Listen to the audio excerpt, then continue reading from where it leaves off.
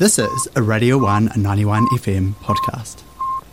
This is the news on Radio 1 91 FM.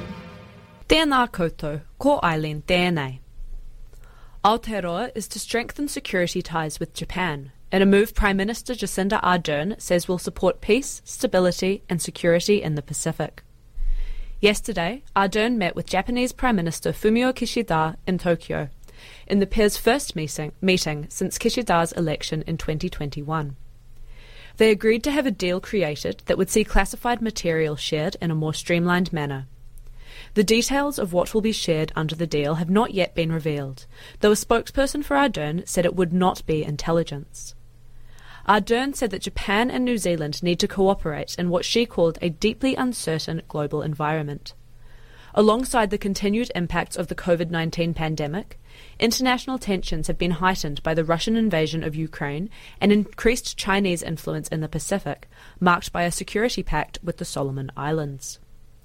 The agreement comes out of Ardern's first overseas trip in 2 years, visiting Japan and Singapore. The two nations are Aotearoa's fourth and fifth largest trading partners, and Ardern aims to promote tourism and strengthen trade ties. Russian President Vladimir Putin has claimed victory over the battle in Ukrainian port city Mariupol, but the Ukrainian and American governments say the city has not yet fallen. The siege of Mariupol by the Russian military has carried on for close to 2 months and has been the largest battle of the war in Ukraine. However, according to the US State Department, Ukrainian forces continue to hold ground in the city. Several hundred Ukrainian civilians and troops remain in a large steelworks facility, which Putin has ordered Russian troops to blockade.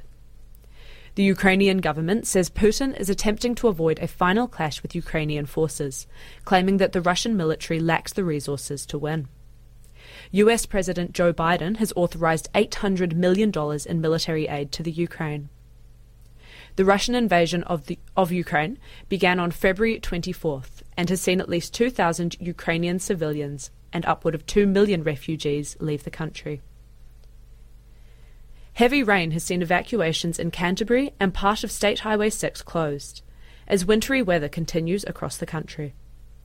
3 households in Rākaya huts in the Selwyn district have been evacuated due to flooding, believed to have been caused by a blockage at the mouth of the Rākaya River.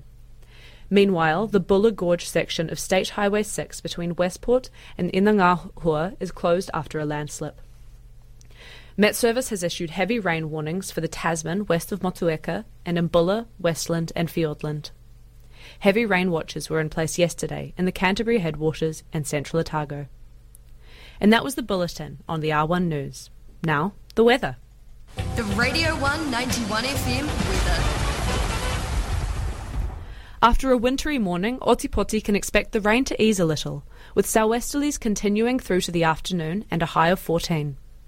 Āpōpō, a high of 18 is predicted, with partial cloud mostly clearing in the afternoon and westerly breezes. Thanks for listening to a Radio 1 91 FM podcast. All of our content lives online at r1.co.nz.